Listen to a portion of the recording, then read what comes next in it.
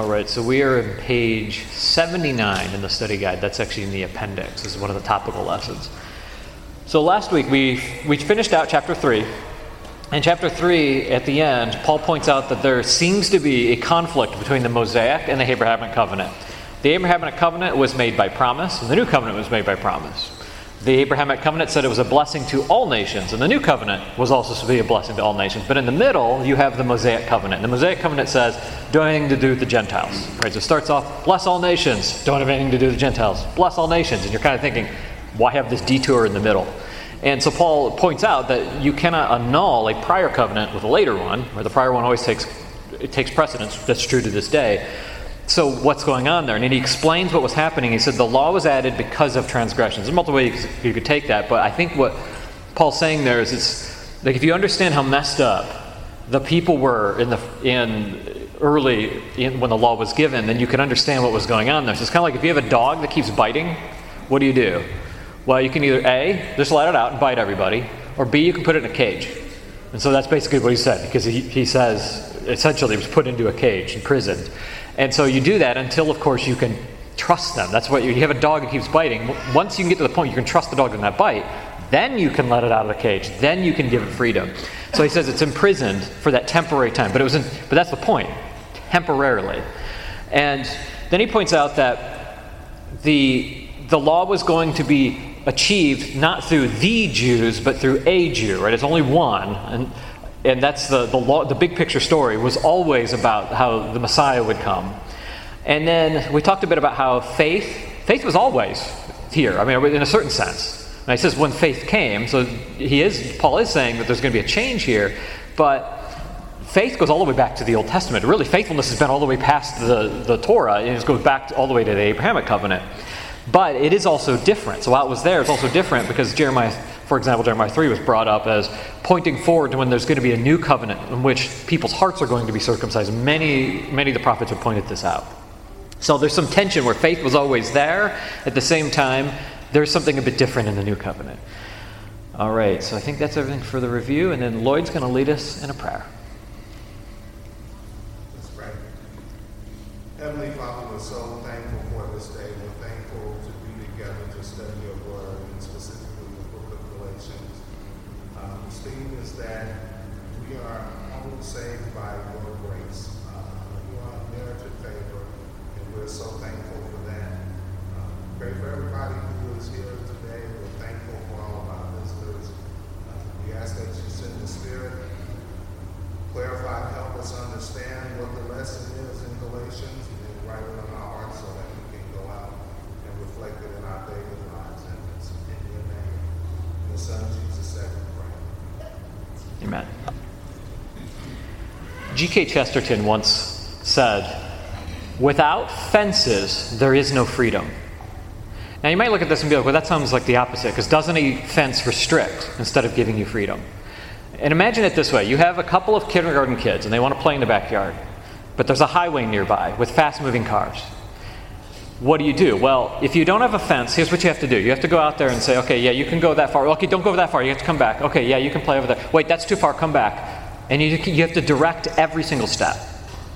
And so Chesterton points out, if you apply this concept to that, if you have a fence and you can trust them to stay in the fence, then you don't have to direct every step, right? You can come inside and you can assume that they will play where they're supposed to play.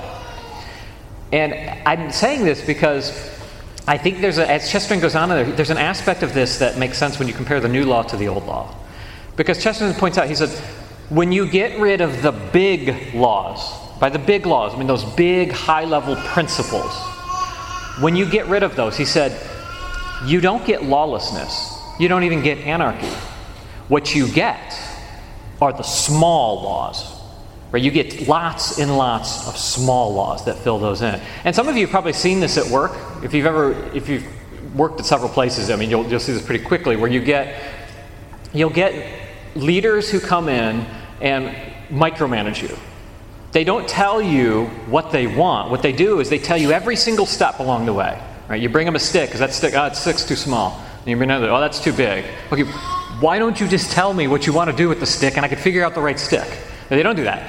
What they've done is they have replaced the big laws with the small laws. And so I think that idea is actually in many ways applicable to the new law. Now, there's one aspect of how the new law is different than the old law. And that's what we're going to talk about today, how is the new law different than the old law? All right, any questions or comments so far?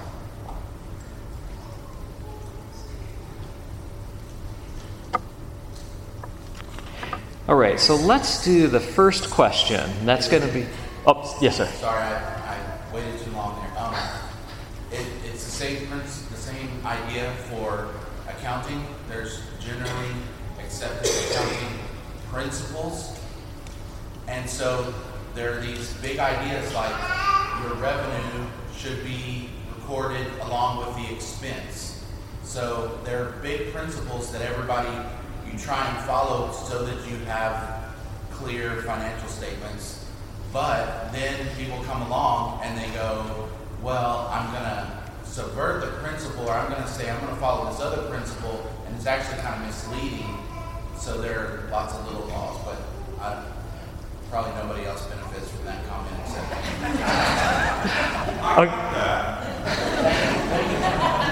Where's Cryline? I was going to say, all right. John and I have had almost the exact conversation.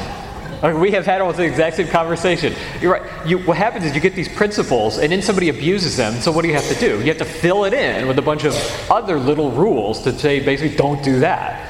And what's the problem there? The problem is a lack of trust. I mean, I sold a company once to a company that turned out was doing creative accounting, which is, creative. There's two places where creative is bad: theology and accounting. That's just doesn't end well. Yes, that's funny. Yeah, literally, John Cryline and I had that almost exact conversation several times. I'm not an accountant, but it made sense to me. All right, so let's start off let's talk about some ways in which, it's on page 79, the question about list some passages that show that Jesus had a different view of the Torah than his peers. Because when Jesus talked about the law, he clearly talked about it in a way that was quite a bit different than the way a lot of his peers thought. And this is especially true if you read the Talmud. You'll realize it's very, very different. So what do you think about that?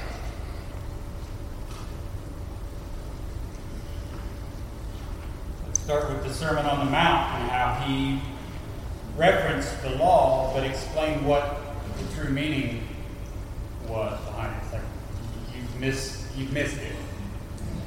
Yeah, the Sermon on the Mount, I think, is one of the big ones. This is the first one that pops in my head. And I like the way you put it, because he explains kind of what's under the principles that are under the law. I don't think he's just giving a new set of rules. He's actually explaining there's something there that you guys missed the entire time. And it was always there in a certain sense. Yes, ma'am. One of the first things he said when he came was that he did not come to abolish the law, but to fulfill it. So he was letting everybody know right out of the gate the law was not a bad thing. It served its purpose, and he was going to fulfill, not do away with. Yeah, this is a good point. He didn't say he's just going to get rid of it. It's like, that didn't work. Let's just get rid of version 1.0 and we'll replace it with version 2.0. He's like, I'm going to fulfill it. And I like the way you put it too, because you said it had its purpose. That's precisely how Paul says. It had its purpose for a time, but that has been fulfilled. This is exactly what Jesus said. So Jesus and Paul are totally on the same page on this. What else? Yes? Actually, got a whole lot of things. One, it showed that it could not be obeyed. It could not be kept, because they didn't. And so that was a lesson for them and a lesson for us. Checklists don't make, and I think that's another thing the Sermon on the Mount points out. Okay, it's not just a checklist. Why was it said? And that was in the beginning. You keep pointing them back to that. So it's not a checklist. Where they thought even the law was not a checklist. Right. They looked at it as one. Yeah. So that's a big one, I think. I totally agree. So 2 points. You brought up that it's not a checklist, which is precisely how they had started to view the law. And this is the question that we keep bringing up, is that how much did people was Paul's criticism leveled against people who misunderstood the law, and Jesus' criticism against that they misunderstood the law. and how much of it was that against the law itself, right? And I think it was. I think there was a misunderstanding. Remember, Jesus is talking to people who were under the law, and he's like, you guys missed this. You actually gutted the heart of it by putting all this other stuff around it.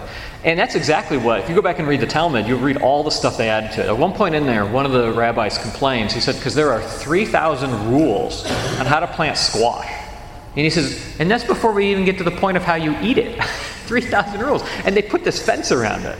It's like, well, okay, the Torah had lots of laws, but let's put some more laws around it. This is the problem. And then they gutted the very point in the middle. And like you said, too, you find that ultimately no one can keep this law. And right, you go in there and Jesus is like, okay, so don't commit adultery. Also, don't even think about it. But you keep reading this stuff. It's like, well, if you get under that, this is actually, in some ways, a broader application and therefore harder to keep in a certain sense. David, I think you saw your hand raised? Another source of conflict between Jesus and the Jewish leaders was on the Sabbath. And the Jewish leaders had done, what you were just talking about, had made a bunch of rules about the Sabbath that weren't really in the old law. But we find conflict, when Jesus would heal someone on the Sabbath, or accuse, like the disciples, of doing work on the Sabbath because they plucked some, grain heads. And so, a lot of conflict there in that topic. Yeah, that one is, I think, one is probably the most noteworthy ones, because Jesus seems to just purposely poke them in the eye on this. He's like, I could wait 2 hours to just heal this person, but I won't. I'm going to do this right here, right now. And you think about it, it makes sense, because what was the Sabbath supposed to be? This is the problem, is a lot of times what happens is people put all these rules around, getting all the little check boxes and doing these rules about something, and they lose the thing itself. They actually lose the concept. What was the whole point of the Sabbath? Listen, slaves didn't get a day off, okay? Except for these people aren't slaves anymore. Remember, God freed them. It's the whole concept of the Sabbath here, that they had somehow, they turned it into a different form of slavery in a sense, which is a bunch of rules, and lost the concept. And I think that's why Jesus is willing to poke them in the eye on this. Yes, Brad? Mark 7 is a pretty good example of the different view of the old law. Jesus says, starting in verse 6, that Isaiah was right when he said, you honor me with your lips, but your heart is far from me. And the example that he used is, you're setting aside the command of God in order to observe your tradition. The command of God was, honor your father and mother, and if you curse them, you should be put to death. But you say, whatever would have been used to help my father and mother is korban. It is devoted to God. And we can talk about, I don't know exactly what they mean by that, but it says, so you no longer let them do anything for their father and mother, and you nullify the word of God by your traditions that you've handed down.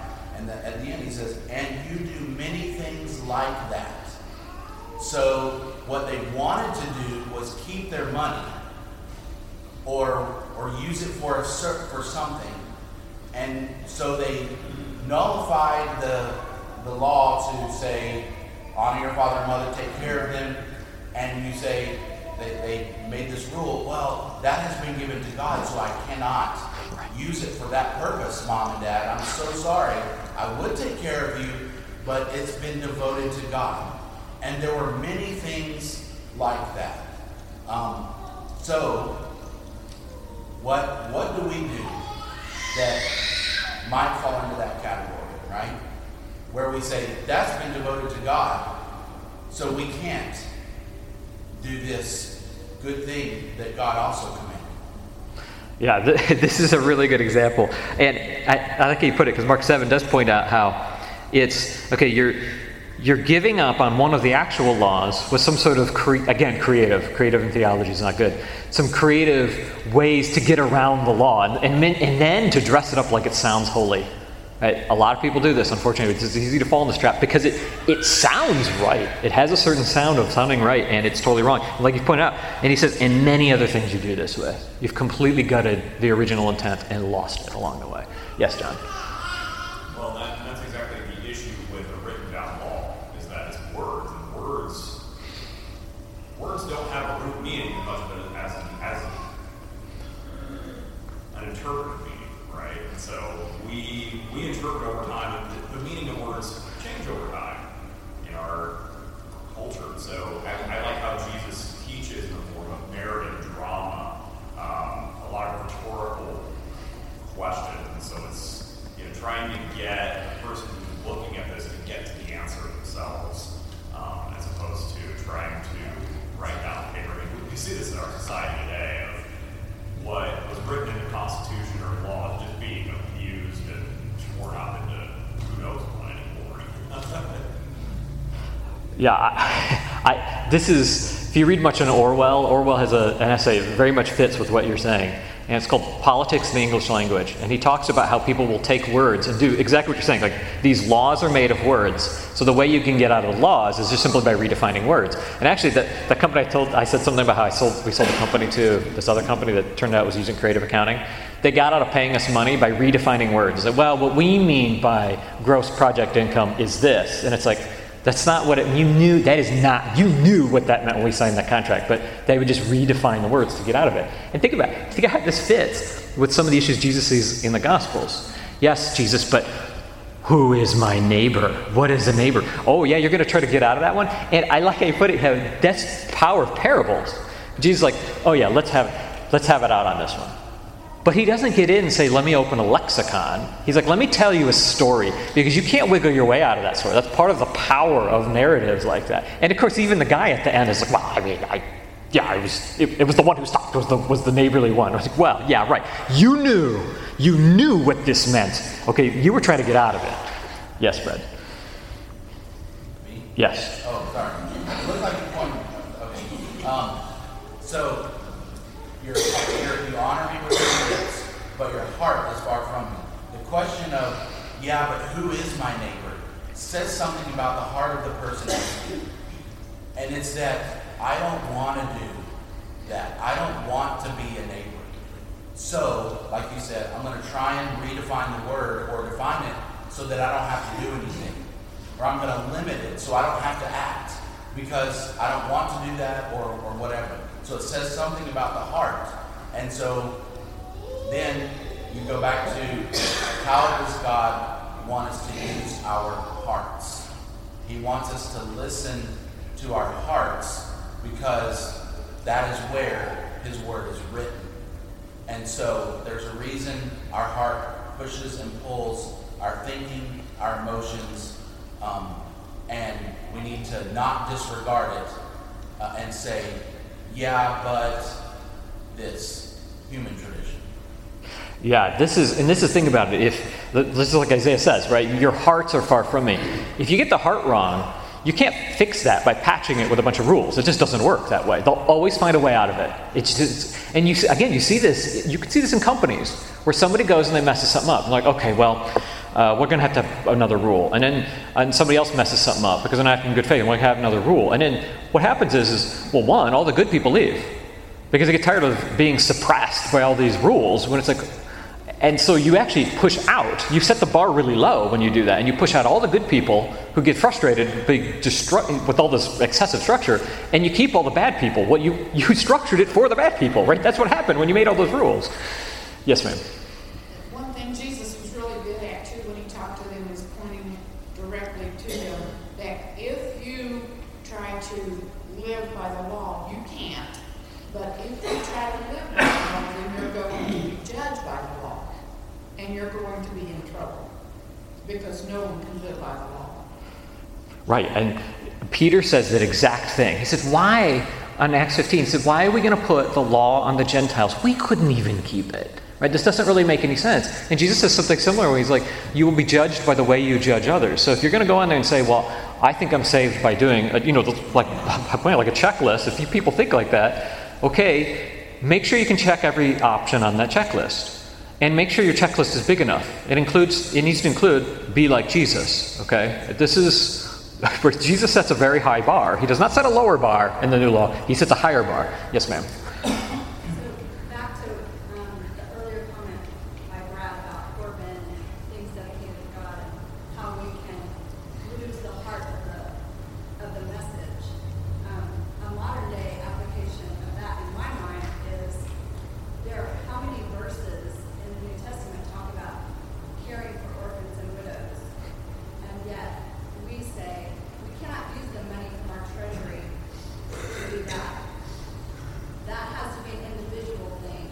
And I question who decided that. Where did that come into being that our money, that all of our money is from God, whether it's in my bank account or I've given it to be put in the treasury. I have an issue with that. Maybe nobody else here does, but I have an issue with that. I think that's cutting the heart out of what God has telling us to do.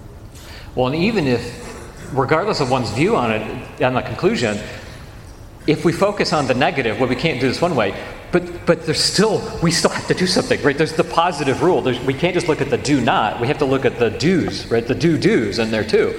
So that's still there, right? It doesn't go away. Out of fear all the time is not doing God's will. Okay, and that's a good point. Fear of what we're going to look like, or fear of who we're going to be compared to or judged to be. Living our Christian lives out of fear is not what God wants us to do. And there's a lot said in the New Testament about not living in fear, right? I mean, 1 John is probably one of the best, most applicable examples here. Do not fear, okay? That's what we don't. So here's the thing. If you look at the list of checklists of do not, that's how you get fear. But if you look at the opposite side, it's like you're set free to do something, right? It's actually to do something. Then that is actually quite engaging. That gives you, I have a purpose in life. I feel activated to go do something and energized for it. Yes, Chris. So a lot of things we've talked about have indicated how they have misinterpreted the old law. But the view of the apostles and Jesus was different on the old law in some other ways too, in the fact that they recognized that it was going to end. So many times that they accused them, you're talking against the law and against the temple and against these things. You're going to destroy the temple, they told Jesus. Well, they understood that was going to end, but their peers didn't seem to understand that. Yeah, I think, and that is a key element, exactly what Paul makes in Galatians chapter 3, that the law was supposed to have an ending point. And then you go back and you go back into the Torah itself and you realize, yeah, so did Moses. Right? Moses says you're going to get the blessings, and you're going to get the cursings when you actually break all of this. And so he had this proper view, so did Abraham. So they actually all seem to share that view, except for the people that Jesus was interacting with and those who wind up killing him. I think I saw another hand raised. Yes, Bob. Another big difference is whereas prior, or the law itself was not restricted as to who actually fell under, to whom it was applied. The exclusion of Gentiles, the big thing, unless they met certain rules. Right. So that was a big difference.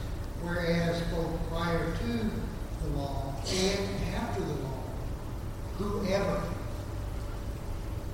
turns to God and follows God is acceptable.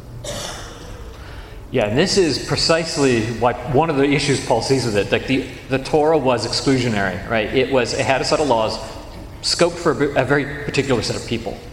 And I think it could be said that a lot of those laws were intended to keep them separate from the other people. That's why it looks, in a certain sense, like the old law seems to undo the Abrahamic covenant beforehand, and then looks odd compared to the new law, which is to everybody.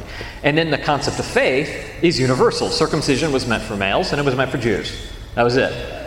But faith applies to all people. And so, yeah, that exclusionary aspect is definitely in there. That makes a lot of sense out of Galatians and Romans. I think I saw another hand raised. Yes, ma'am. One of the things that makes having choice in these matters more difficult, and why sometimes we say, just give me a checklist and I'll know exactly what to do, that gives me peace, is because we have to work together. When we don't have a checklist,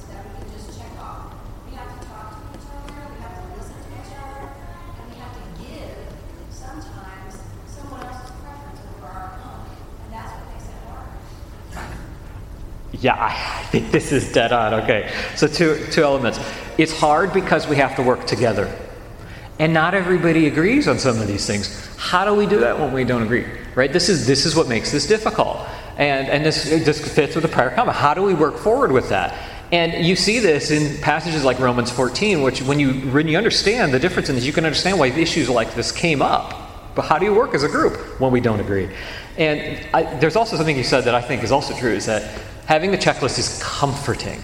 Because I can go through and I can go check, unless your checklist is long enough, and then you realize there's some checklists in that box I can't check off, and then it becomes very uncomforting. But I do think you're right on that. Yeah, that's very, very true. I think I saw another hand raised. Somebody raise their hand. John, thank you. Like that, I think is a really good point, because it's like the law and the law becomes our responsibility, right? It's like there's maybe a little bit more of a lack of trust in the old law, but then there's freedom. And I think that we have kind of a warped understanding of freedom sometimes. Like, oh, I have my right to do this. It's like, no, you have a responsibility. That's a big one, because your right, your freedom is my responsibility. And so it's our, the law becomes our responsibility to maintain, because as we see time and time again in the world, freedom degenerates quickly. When I start not trusting you, right? It's like, and I'm going to try to put laws in to bind you so I can predict what you're going to do, and you're going to act in accordance with what I want, right?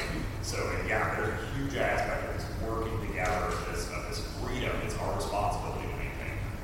Yeah, I first of all, I think you're absolutely right on this. First of all, there's a lack of trust in the Old Testament. And I think what John's saying there is that the Old Testament was designed, remember, it says it came because of transgressions. There were people who were not acting in good faith and had to be restricted, kind of like the dog you can't trust because it keeps biting you, so you put it in a cage. And I think that is true, which is precisely why faithfulness is repeated over and over and over again, right? Especially in the New Law. This is how it works. It only works if it's in the context of trust. The other thing is that you mentioned, and we're going to talk about this later, not today, but when we get to freedom in Christ, is that people misunderstand freedom. I think this is absolutely true, because they perceive freedom as solely freedom to choose. That's it. Well, it's more complicated than that. And I like the way you put it too. You have to look at it as giving you a responsibility. Because in that context, when we talk about freedom in Christ, we're going to talk about how the difference between being a slave and being a son, being a child versus just being, a worker, if you will. I think you saw your hand. So, to Robin's point, this checklist, as a group, we tend to fall into, well, let's make sure that we have a checklist that we all agreed on so that we are unified in our corporate worship. And I feel like that tends to lead us down a path of our checklist gets smaller and smaller and smaller and smaller. Yeah, so we tend to make the checklists starting with kind of that corporate, like what do we do as a group, which then, when you say smaller, you mean gets more restrictive? Yes. Right, yeah, it tends to go for the most common denominator, which tends to make it more and more restrictive, right? So it's like it becomes maybe tighter is better than smaller because it actually tends to become longer. It gets more things in there, which there's a certain wisdom there, right? In a certain sense, because we don't want to have people who have to leave because they don't hold the same views on some things. At the same time, it can easily cross a line, which is why I think it's really important we also remind ourselves of those core principles, because sometimes what happens is we make these set of rules, and then the rules become the principle. And then we've lost it at that point. And then we have no way to even know what kind of rules we should have, because we are out with the principles. We got the small laws, but we forgot the big laws. That's G.K. Chesterton's point. Yes, ma'am. And we are keeping unity by maintaining the status quo instead of excelling still more. And I think our goal is to excel still more in law. Yes, that's true. Yeah, unity winds up being keeping status quo, and it tends to become about those do nots, right? This goes back to the point, but we forget about the do's. Okay, how do we do? We don't have those conversations about how do we do these things. How we do them in a way that doesn't offend everybody, but we still have to do them, and we don't tend to have that discussion. Yes, sir. We're not going to do is, you talk about restrictive. This law was made for unrighteous men. But just like, if you love people, I'm not going to drive 60 miles an hour through a neighborhood because I know that that's not right. And so that's feelings for unrighteous people. If you love someone, you're not going to endanger them. Yeah, if you have love, it's going to fix a whole bunch of problems. Like you said, I wasn't sure if you said 16, and then I turned in context, you meant 60. That's why I heard you wrong. You're not going to drive 60 miles per hour through a neighborhood. Why? Because you don't want to kill a kid. Right? So the law is meant for unrighteous people. This is exactly what the New Testament authors say. This is what Paul says. Tony.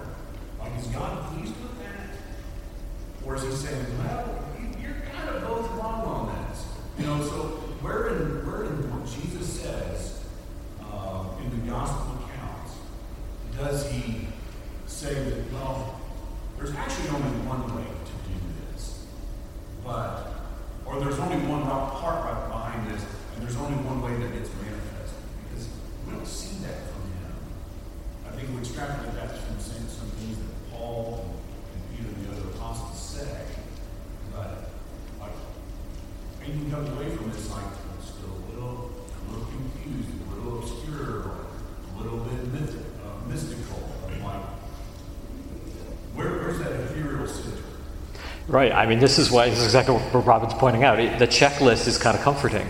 Like, what does it mean to love? The world has a very different definition than us, to your point. Okay, so we say we have to love. What does that mean? Now, for us, this moves the ball forward in a certain sense. In the same sense, it doesn't answer every question, which is for us, love is when God comes to die naked on a cross for people who did not do right. That fixes a whole bunch of problems, but still it doesn't answer every question. This is the point. And I agree with you. Sometimes people get into a word study. This goes to John Crowley's point, and they get into the individual words and they parse all these things out.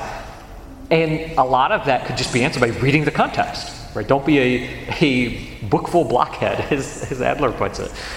I agree. Ryan, and then Brad.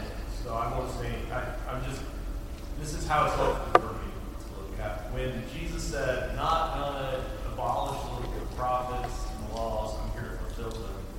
I think what he meant was, I'm here to inculcate them. I'm here to demonstrate by doing or to live them out in front of you. So if it looks different than what we had read in the previous, section of the Bible, it's just because we didn't have an example of somebody actually living them out. So, when he says he blesses us with freedom, what he's doing is giving us the opportunity to align ourselves to God, which is not an opportunity that religion gives us in general. And this was, your opportunity. Jesus says this is your opportunity to align yourself to God. If I'm a thoughtful guy, I'm going to be watching Roy and I'm going to go, you know what? He doesn't drive 60 miles an hour through that neighborhood. And in doing so, I might just turn around and say, I'm not going to do that either. I mean, we had this problem of we think that Jesus was there to tell them this was the law. Or that we got to teach people by, let me read this verse to you, and you recite it back to me. Now you know the new law. Versus, like, this is how you live this out. Come walk alongside me, and this is how you live it out. If something is getting in your way for that, I think you have found, a stumbling block. And so you just walk around. Yeah, and that's the thing. This is one of the things that we have in the new law the old law didn't have. I agree with you. Jesus came to inculcate these principles into them. There were principles that were always there. And that's why when he talks about the law, he's trying to see that those principles were always there. And I agree also, too, that religion does not generally give you this. The way to do this it's a perfect way to teach it. You teach it by showing it in action. That's what God did. He came down and said, let me show you what this looks like. And show it lived out. We talked about how, John Crowley and I have had a discussion about how common law, which is a set of principles that undergird law today, constitutional law and so forth, and they'll talk about it as a body of common law. This was what John said to me. He said, think about it, they call it a body of common law, which is a set of principles for which the rest of the law is. In the New Testament, we literally have a body of common law in Jesus. He lives out these concepts. You want to know how this lives? You look at his life. And that starts to answer some of these questions. I'm not saying it's always in this super clear, checklisty way, but it does answer some of these questions. Brad? And then Ryan. So it reminds me of the Tim Keller video you showed, where the difference between a Christian and non-Christian is not that the Christian has it all figured out and lives a perfect life. The difference is the Christian knows he's not perfect and knows he's not living the perfect life. And if you remember in Luke 18, the parable of the tax collector and the Pharisee, the tax collector went away justified because he was humbling himself, beating his breast, saying, "Forgive me, I'm a sinner." The Pharisee was the one going, "I'm so glad I'm not like that guy." And the struggle is, we want to be viewed as the tax collector, but we want to have it all figured out like the Pharisee. We view ourselves, we want God to see us as the tax collector, humble, penitent, but we want to make sure that we have it all figured out like the Pharisee. And you can't do both, right? And that's what Tim Keller's video was about. That Christians recognize that they are unworthy and that they don't have it all figured out. And they humble themselves and they beat their chest and say, "Be merciful, I'm a sinner." And that is the attitude, the heart, that then leads to righteousness. Because if you humble yourself, you'll be exalted. It's kind of like dieting, right? You walk through the store and you see sugar-free, fat-free, gluten-free, dairy-free. It's all free. It doesn't have this, doesn't have that. And sometimes you look at a food and you go, what exactly is in that? Right? And so we have this, when we have a checklist, it's we don't do this, we don't do that, we don't do that. You finally go, what exactly do we do? Right? So on that checklist, you maybe have some of those things that we don't do, but you have all the things that you do eat, right?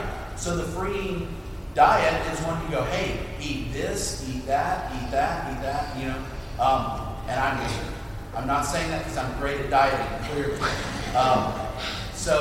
in that regard, I am the tax collector. I am not worthy. I am the chiefest of sinners. So I don't know if that answers. Yeah, I totally agree with you. We do. We have to convince ourselves that we have it all figured out. We say we're not like the Pharisees, and then we follow it on with, but we got it all figured out. I mean, the problem I think with that too is that we feel like the only way we can be saved is if we have it all figured out. Well, then what we have to do is we have to convince ourselves we've got it all figured out. Or we have to get really creative, and that's precisely the people Jesus finds when they're like, yes, but who is my neighbor? Nice try, right? I mean, think about the rich young ruler who comes up. It's like, yes, but I've been doing these laws since I was a young one. Oh, really? I mean, he just drops a bomb on the guy, okay? And this is what happens. So people have to be humbled. And that brings us back to the Sermon on the Mount. That's why he opens with the weirdest thing in a sermon. It's not a to-do list. It opens with a to-be list in a certain sense. And the to-be list is weird. It's good if you hunger or thirst after righteousness. Now, who hungers for righteousness? Those who know they don't have enough of it. So what he doesn't say is, blessed are you when you use less grace now because you've gotten yourself to be a better person. He doesn't say that. He actually opens with the opposite. Blessed are you if you know, I need help. And when you can go back to that, then the rest of it starts to make a lot more sense. Ryan? I think I saw Tony. Did I see your hand raised? Okay. I just think we say we want to be like Jesus, but so often Jesus didn't give anything like a checklist. He asked more questions than he gave answers. So if we really want to be like Jesus, we have to trust that we can ask questions and people can find that principle rather than us giving them a list of what they have to do. Yeah, if we say we're going to have to be like Jesus, then we have to actually give them something about Jesus. What happens is we want to be like Jesus. Well, how do you be like Jesus? Oh, I got a checklist. Right? It's like, well, what? Unless that checklist is of one, says be like Jesus. Right? We start there. We have to start there. And that means those principles have to be found when you understand the heart of who Jesus is. And I think you're right. I think we mess that up sometimes. I remember talking to somebody and he was saying how a new Christian came to him and said, I don't know how much to give. And he's like, okay, here's what you do. You need to give, and this is a conversation we had, and he said, you need to give greater than 10% of gross income. And he starts taking a bunch of passages. Like, well, you don't want to rob God. Okay, comes from Malachi. Okay, and then how much a day do you give? Well, they give 10%. Right, and the new law is better than the old law, right? Yes. Okay, so therefore you have to give more than 10%. And I started pushing back on him. He said, you do realize, by the way, people had to give 23 to 28% in total. And he's like, well, we can't say that. That's too much. I'm like, well, listen, but then either pick the law or not. I mean, he should have said, well, I guess we'll have to update it and tell them 28%, just to be safe, or more than 28%. But he didn't do that. He suddenly switched away from the law, right? And here's the problem with it. When you go into the checklist, if you're going to get law-like about it, you better get fully law-like about it. Because I could say, well, okay, let me ask you this. When Paul talked about giving, did he have a particular situation in mind, or did he say, this is something I want every church to do for all eternity? And then they realized, well, he did have a particular situation in mind. And as soon as you say that, the conversation suddenly shifts. It goes away from this kind of law checklisty attitude, and it suddenly becomes about principles. But that's my point. I'm the one saying it should be based on a principle. You're the one who said, I can take a bunch of passages and give you an exact percentage that gets you into heaven. Right? So you don't get to switch from principles. You need to pick one. Pick the checklist or pick the principle. But you only get one. And the principle ultimately is something about Jesus. Yes, sir. That's your view of giving to God. You're really limited. Giving to God is taking care of your parents also. Okay, yes. If that's your view, you must give greater than 10% of gross income. That's limiting. So let's not act like you're more holy because you have this number in a very creative use of several passages taken out of context. It's limiting. Because if you say that 10%, greater than 10% of gross income gets you into heaven, you will get 10%, maybe a little bit more just to give you a little bit headway. Nobody gives the IRS more than they have to, unless you make a mistake. Okay, that's what happens. It sets a floor, but it does not set a ceiling. And when you realize that the ceiling is Jesus, the ceiling is when God came to rescue you and die this horrible death, that doesn't get you the minimum. That gives you more, much, much more than the minimum. And so the new law sets a ceiling, not a floor. Tony.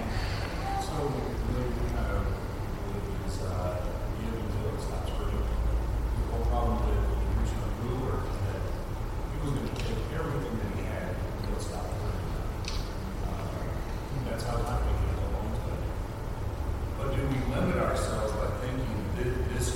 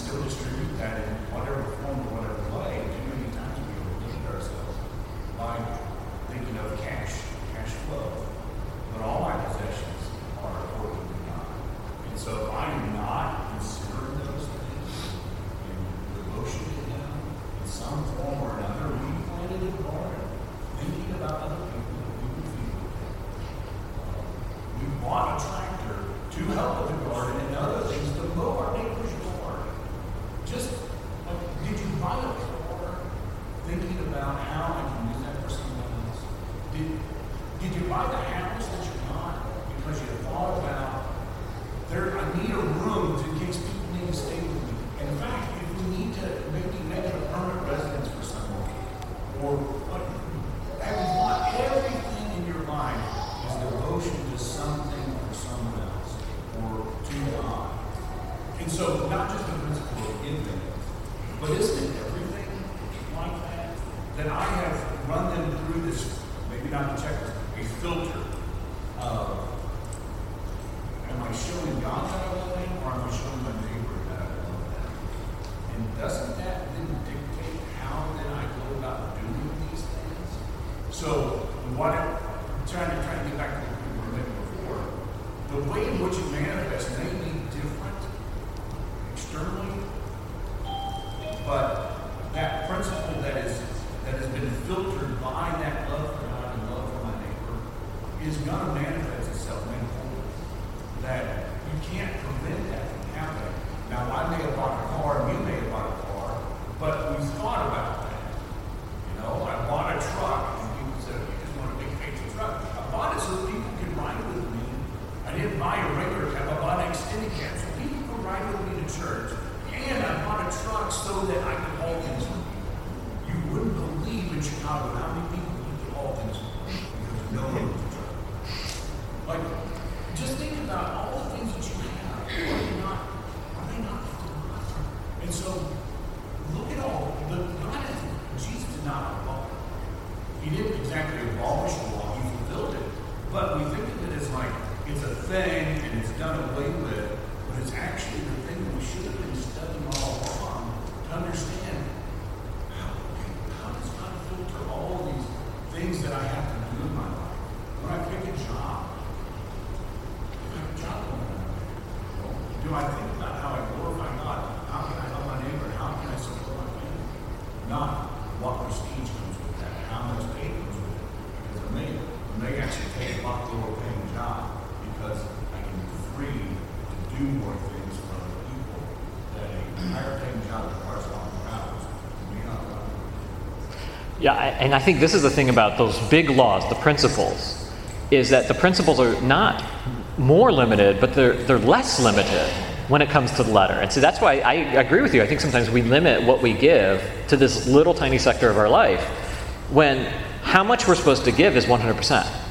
I'm not talking about how much of your paycheck you stick. I'm saying the whole thing is about you giving, because that's what God gave. Okay, that's the principle that we have to get with this.